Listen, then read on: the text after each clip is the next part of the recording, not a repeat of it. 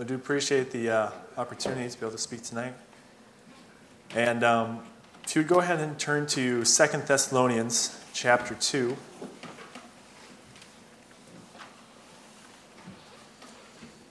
And if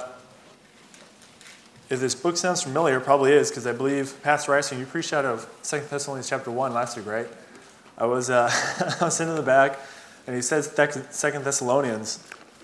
And I was head usher, so I was sitting out back, so I was kind of zoned out a little bit. And but when he said that, I immediately raised my head. Like, what are the odds? Speak out of the same book that I was planning, but he spoke out of chapter 1 there. I'll be speaking out of chapter 2. And I do hope this will be something that will be a help. Just plan on working down through this chapter here, just making some observations. And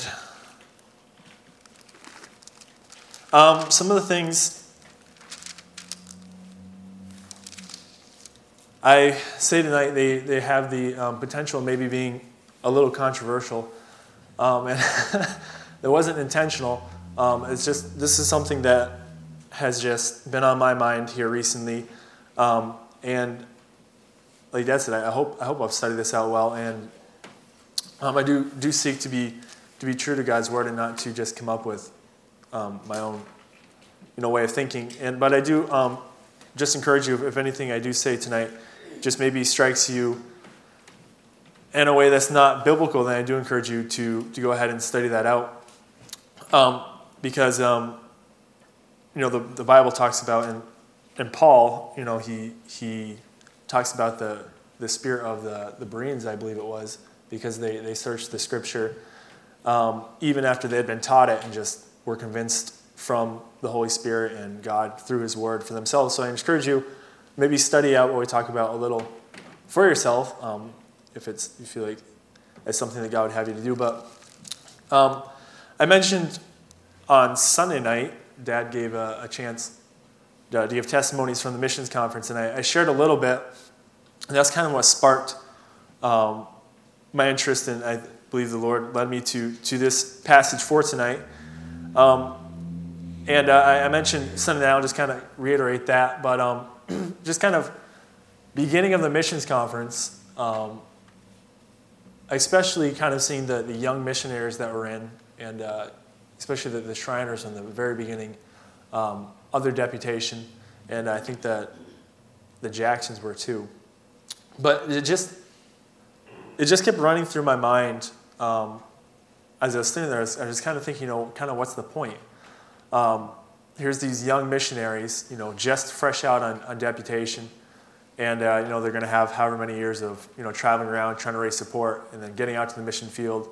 And I know a little bit about Japan. One of my professors at college was a missionary in Japan, and from what I understood of his work, it took him a while to establish that. So just kind of go through my mind. It's like, man, kind of what's the point? They're going to start up this work, and then the world's kind of going crazy, and who knows, they might not be able to get there, and this, that, and the other. And kind of the baseline of what I was thinking was, it seems like, we're kind of in the last days here, and, they're going to get this all established, and they're going to go to, we're going to be raptured out of here, and, there's going to go everything they worked for. So that was all kind of running through my mind. But then just thinking through this passage, and then just the Lord working in my heart in other ways, that's what led me to this. Let's just go ahead and get right into it without any other introduction. So 2 Thessalonians chapter 2, let's start right there in verse 1. Paul says, speaking to the church of Thessalonica there, "Now we beseech you, brethren, by the coming of our Lord Jesus Christ, and by our gathering together unto him." And so right off the bat, just look at that greeting by Paul. I didn't look at every other greeting he gave in every other book, but I'm doing a little bit of some of them, and that one's very unique, and seems very intentional by Paul. "Now we beseech you, brethren, by the coming of our Lord Jesus Christ, and by our gathering together unto him." Verse 2, "That ye be not soon shaken in mind, or be troubled, neither by spirit, nor by word, nor by letter, as from us, as that day of Christ is at hand. All right, so what he's saying there is, I beseech you, I'm strongly asking you something, verse 1. Verse 2, what is he beseeching them? That ye be not soon shaken in mind, or be troubled, neither by spirit, nor by word, nor by letter as from us, as that day of Christ is at hand. So basically saying is don't be alarmed. Don't be troubled. Where in your mind? It's interesting that the devil loves to play with our minds. What are the tools that he has to use on us? And as believers, they're pretty limited. We've been freed from the power of sin. We're no longer slaves to sin and to Satan. So what are the tools he has? He tries to use doubt on us and uses fear. And I think those are two of his biggest weapons, doubt and fear. So Paul's saying, look, don't be shaken where in your mind, or be troubled. How? Neither by any spirit. And again, that spirit there is referring to your mind. Don't be troubled in your mind, the way you think, nor by word, and what you hear, the conversation you hear around you. And, in those days, it would be mostly by word of mouth. They had some written publications, but obviously nothing like we have today. And the means for word, for communication in our day it's pretty amazing. You think compared to his day, compared to our day, you hear that a lot, but it's true. I mean, just the various means of communication, it's incredible. I wake up in the morning and I have a half-hour ride to work, and I just kind of scroll through Instagram, and I have all these news feeds, and 5 o'clock in the morning, I'm getting news from all over the world of current events. I mean, that's crazy. I mean, you think of Paul in his day, they didn't have anything even close to that. They might hear news of what was happening, one country away, or one city away, months and months after it happened. We have access to information from everywhere practically instantly. So the avenues for the communication by word, it's pretty prolific now. Nor by letter as from us. For again, written communication, this specifically from Paul. He says us, talking about the apostles. So some sort of maybe think of that in the way of some sort of message, or a talk from like you think of message, like I'm giving you a message now. I think that would be the idea of some sort of written communication from the apostles, because he wasn't there with them at this time, so he wrote them letters. So it'd be some sort of counsel from some religious leader. So you have just your own thoughts. Speech communication, that word you hear from around you, even communication from some sort of religious leader. And what specifically it says not to be shaken about, as that the day of Christ is at hand. All right? Verse 3, let no man deceive you by any means, for that day shall not come except. So Paul's going to say, look, don't be shaken, don't be troubled, don't be worried, don't be alarmed in your mind, with the thoughts you have, from the conversation you're being bombarded with from everywhere, even from letters that you hear from different, so-called religious leaders. Don't be troubled by that, specifically that the day of Christ is at hand. Let no man deceive you, for the day is not going to come, verse 3, except these things happen. And what's the first thing he says? Except there be a falling away first. And this is something they mentioned might be a little controversial. All right? Because I've always been, I kind of heard this taught or preached that the falling away is talking about a departure from the gospel, or we might say Christianity. And it's interesting. I looked at that word, and anytime I heard a preacher once say, anytime somebody says, go to the Greek, they only say that because you probably don't know what the Greek says, and they probably don't know either. So you got to kind of be careful with that. But it is interesting for me, anyways, to do word studies in the original language. So I looked up this term "falling away," and it's interesting. It has a very broad connotation, and it just simply means a departure, or a separation. It's actually the word, the root word, is actually the same word used for divorce, or to separate from something. So it just means there's going to be a separation or departure. And again, I've heard that thought a lot, that means there's going to be some sort of mass exodus or mass falling away from belief in God or from the Bible. But you look in the context, there really is nothing that says that. And I'd like to give a thought here, and I'm not positive about this, but I wonder if what that could be talking about is actually talking about the rapture. Because again, the term means a departure, and just kind of looking down through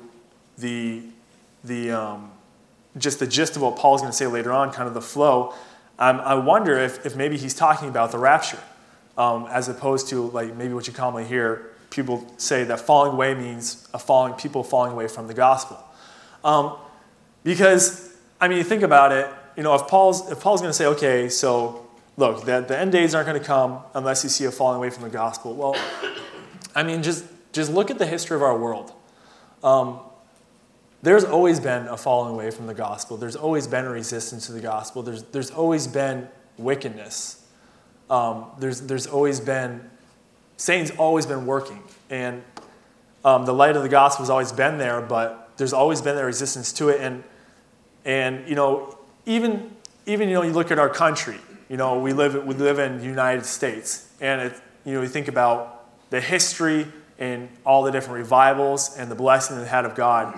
And people, especially think we as Americans, we can think, oh man, obviously that means there's going to be a time in America when there's going to be a departure from the gospel, and you can kind of see that now.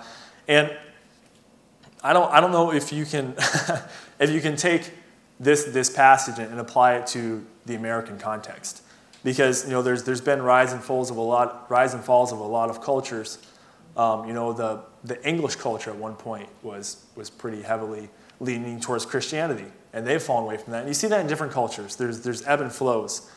I don't know if from the context you can definitely see that's a falling away from the gospel. So I wonder, and I kind of lean toward, honestly, I don't think you say definitely, but I'm wondering if that's talking about the rapture. That those last days cannot come except there's a falling away. So possibly meaning the rapture. It's interesting. So again, that might be a little controversial, and it's hard to say from the context exactly what Paul is talking about there. But let's continue. What's the second thing he says? Secondly, and that the man of sin might be revealed, the son of perdition. And I think this is a little less controversial because Paul goes on to explain more of what he's talking about. What's he say in verse 4? What is this man of sin, the son of perdition, going to do? Well, he's going to who opposeth, verse 4, and exalteth himself above all that is called God or that is worshipped, so that he as God sitteth in the temple of God, showing himself that he is God. Verse 5, remember ye not that when I was with you, I told you these things. All right, so I think this is pretty clearly talking about what we call the Antichrist, this person that the devil is going to set up as an anti-Jesus, an opposite Jesus. He's going to set him up as basically Jesus, and you see in Revelations, another prophecy, where it talks about how he's going to set himself up in the temple. And he's going to blaspheme God in that way. So I think it's pretty clearly talking about the rise of the Antichrist. He's going to set himself up as God, which certainly is the spirit of Satan and the Antichrist. All right? So the two things are going to be some sort of departure, falling away, possibly talking about the rapture.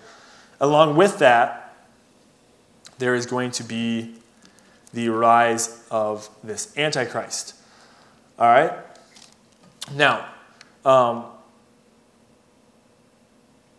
let's keep reading here. Let's look at verse 6. And now ye know what withholdeth that he might be revealed in this time. For the mystery of iniquity doth already work, only he who now letteth will, until he be taken out of the way.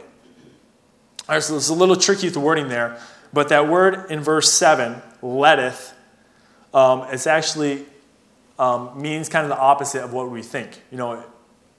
in modern English, you say you let someone do something, that actually means you allow them to do it. Well, in the what it means here, and the way it was used here in this translation is letteth actually means to withhold or to restrain.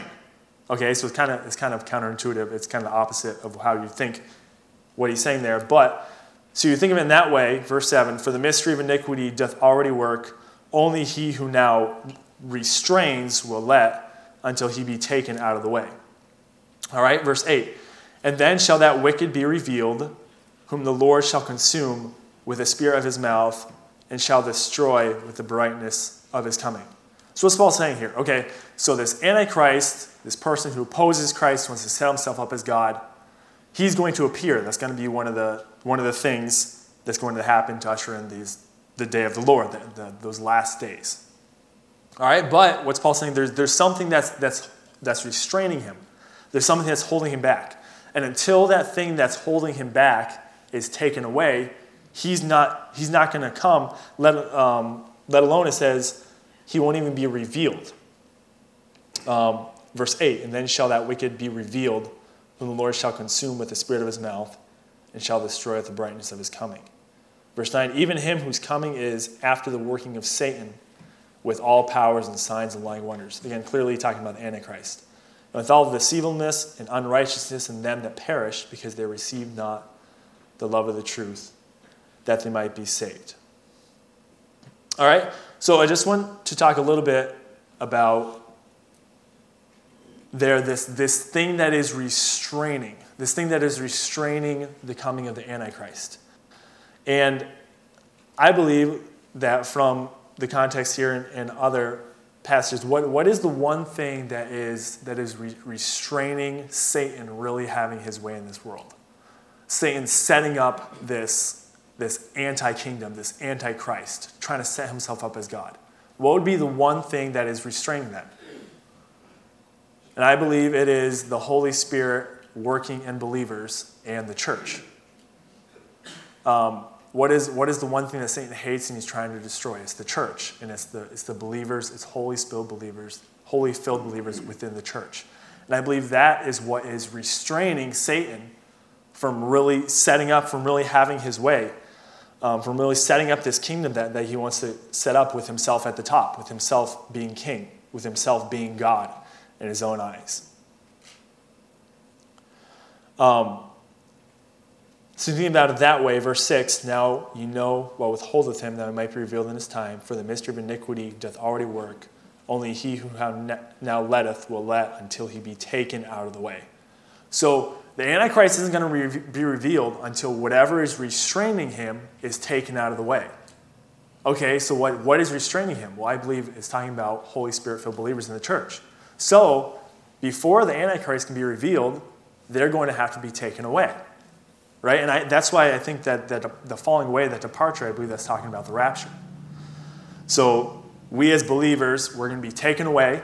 Satan is then going to have free course because that restraining power of Holy Spirit-filled believers in the church, that's going to be taken away, and he's literally going to have free reign to do whatever he wants unopposed.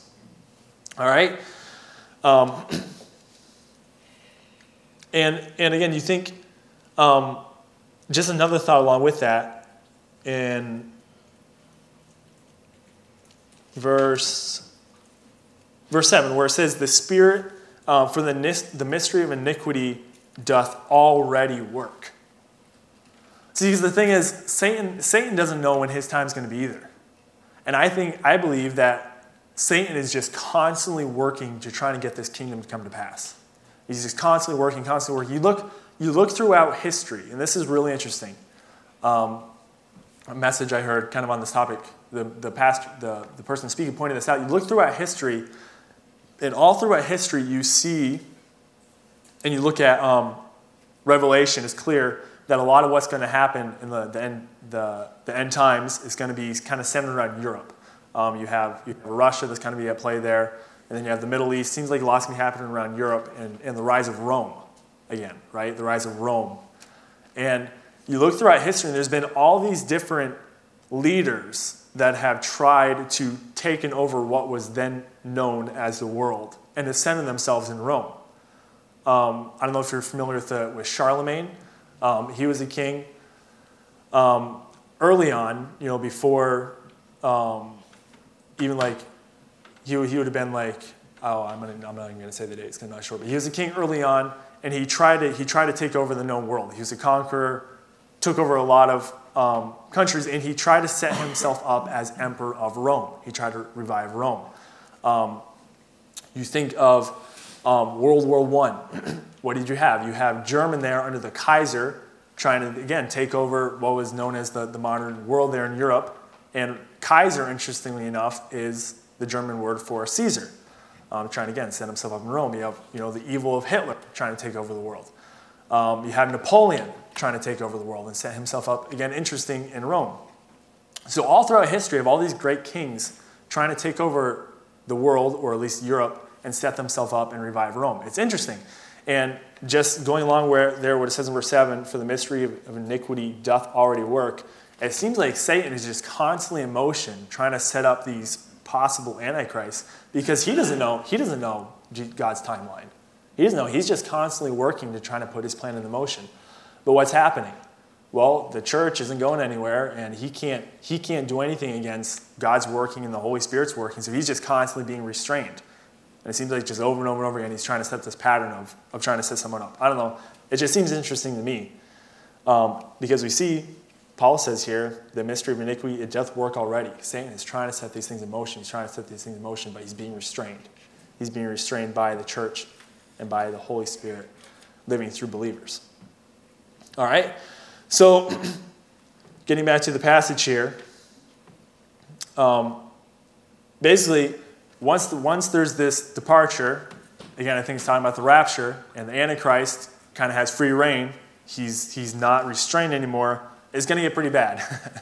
And you see that, look at verse 10, or verse 9. Even him whose coming is after the working of Satan with all power and signs and lying wonders, and with all deceivableness of unrighteousness in them that perish, because they receive not the love of the truth, that they might be saved. And for this cause, God will send them strong delusion, that they should believe a lie. So whereas now the Bible is clear that God is working in the hearts of people to draw them to himself, at this point, it says God's going to send a delusion among them, that they're going to believe a lie. Verse 12, that they all might be damned who believe not the truth, but had pleasure in unrighteousness. All right, so it's going to get pretty bad. And it seems to indicate that those who, up to that point, rejected all of God's attempts to draw them, it says at that point it's going to kind of be, maybe, it seems like it's saying that their chance to accept him is going to be gone. And God's actually going to work in their hearts so that they're going to believe a lie. They're going to believe that everything Satan is doing. They're just going to buy into that. So it's going to be pretty bad. And you look in Revelation and all the judgment that God's going to put on there, it's going to get really, really bad. But what does Paul say in verse 13? That we're not going to worry about that because we're going to be gone. We're going to be out of here, right? Verse 13, but we are bound to give thanks always to God for you, brethren, beloved of God, because God hath from the beginning chosen you to salvation through sanctification of the Spirit and belief of the truth. Verse 14, whereunto he called you by our gospel to the obtaining of the glory of our Lord Jesus Christ. All right, he's saying, look, it's going to be pretty bad, but we don't got to worry about that because you have chosen Jesus. You have chosen to believe him. You have accepted the truth that he's offered you. So you're not going to have to worry about any of that. Right? Therefore, brethren, verse 15, because of all that, stand fast. Hold the traditions which ye have been taught, whether by word or by epistle. So what's he saying? Look, you don't got to worry about all that. All the rumors you're hearing of all these things that are happening, you think of the timeline, things were going pretty badly in Rome.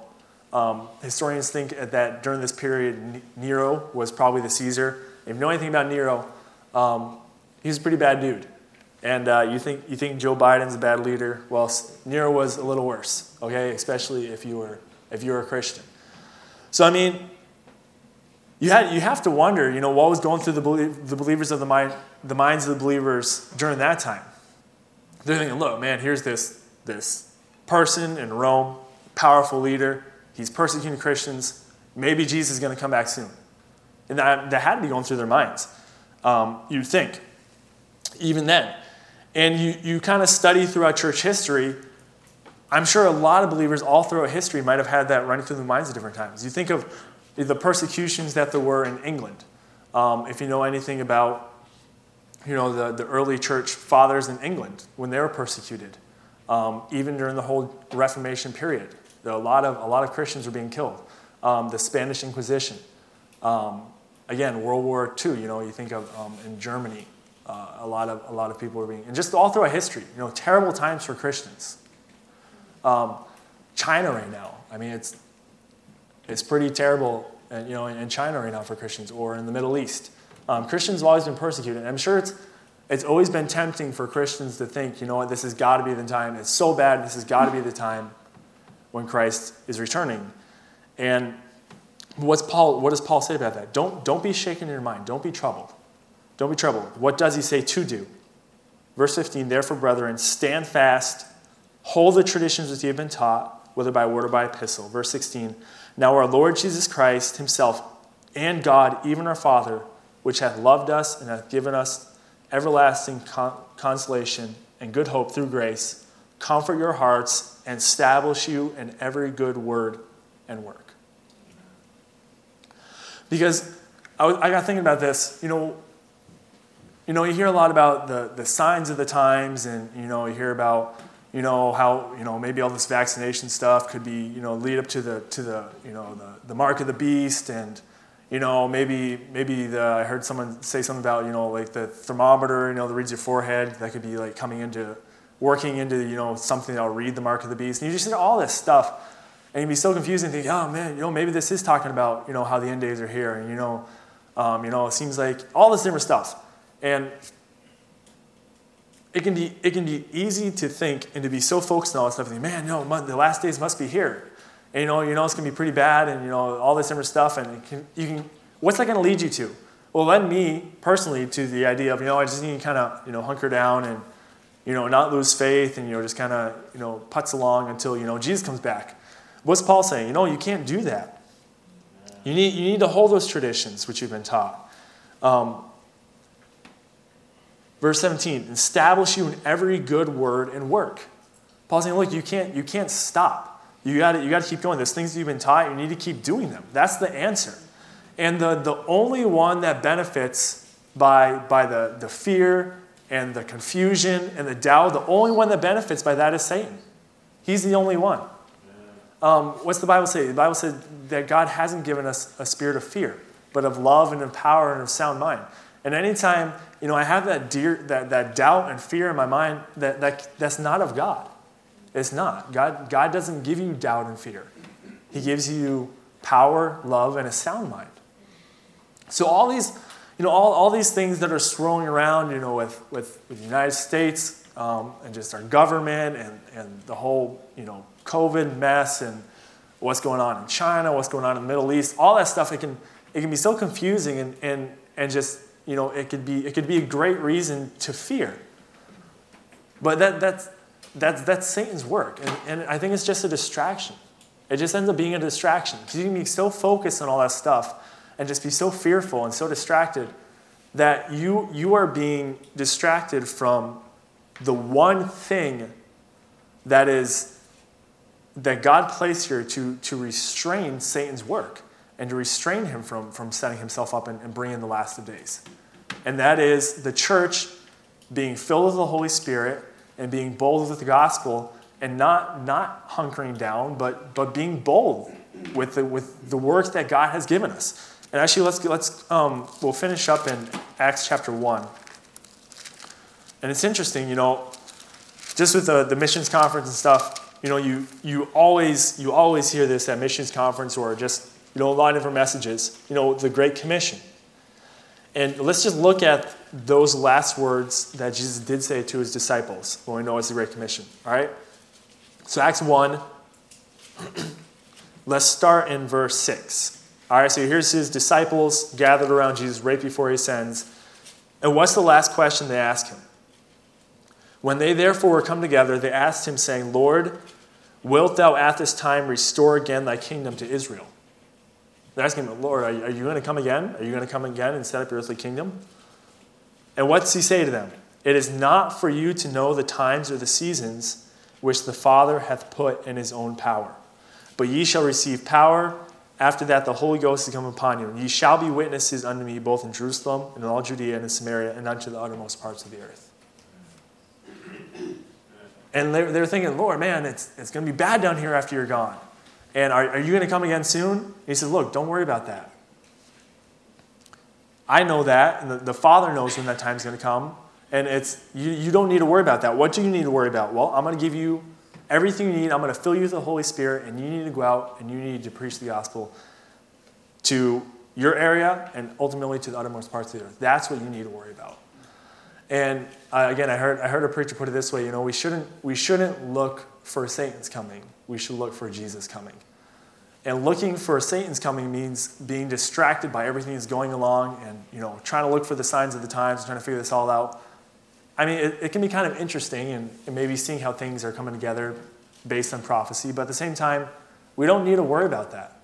What do we need to worry about? We need to worry about the task that Jesus gave to us, and that is being a Spirit-filled believer who is a witness to those around him. And that's it. That's it. And you look at other passages, don't really have time to get into them tonight, but it seems like the clearest, don't look at this, it seems like the clearest thing that Jesus taught about his coming was that we have no idea when it was going to be. We don't know. He talks about in Matthew 24 that it's going to be like the days of Noah, when people were, they were eating and drinking and marrying, and it just seemed like life is normal, right? There's just normal everyday activities. He said there's going to be 2 women working out in the field. One's going to be taken and one's going to stay. They're just about their daily lives. And it's just going to be normal life, and then boom, it's going to come. And that's the thing. We just don't know. And I think it can be so easy to get hung up on, it seems like, the signs of the times are there, and, try to look at all these, different conspiracy theories. And, maybe they're right, maybe they're not. But we don't need to be worried about that. We don't. We need to be worried about the task that Jesus gave to us, and worried about being Holy Spirit-filled believers, and worried about everything we heard about last week, missions and revival. Being right before God ourselves and making sure we're doing the things that He would have us to do, and everything else is in God's hands. And that's not being negligent. That's being faith-filled. So I don't know. I hope that was helpful, and it was really helpful for me because I found myself just really getting kind of weighed down and even fearful at times with just looking at everything in the world around us. But it's just reassuring. I just need to stand fast in the things I know God has given me. I don't need to worry about all that stuff. Maybe it's going to be soon. Maybe it's not going to be soon. I mean, it's sooner today than it was yesterday, but that's about all we know, right? And we don't need to worry about that. We just need to focus on the task that God has given us. We don't need to be fearful, and we just need to have faith in Him.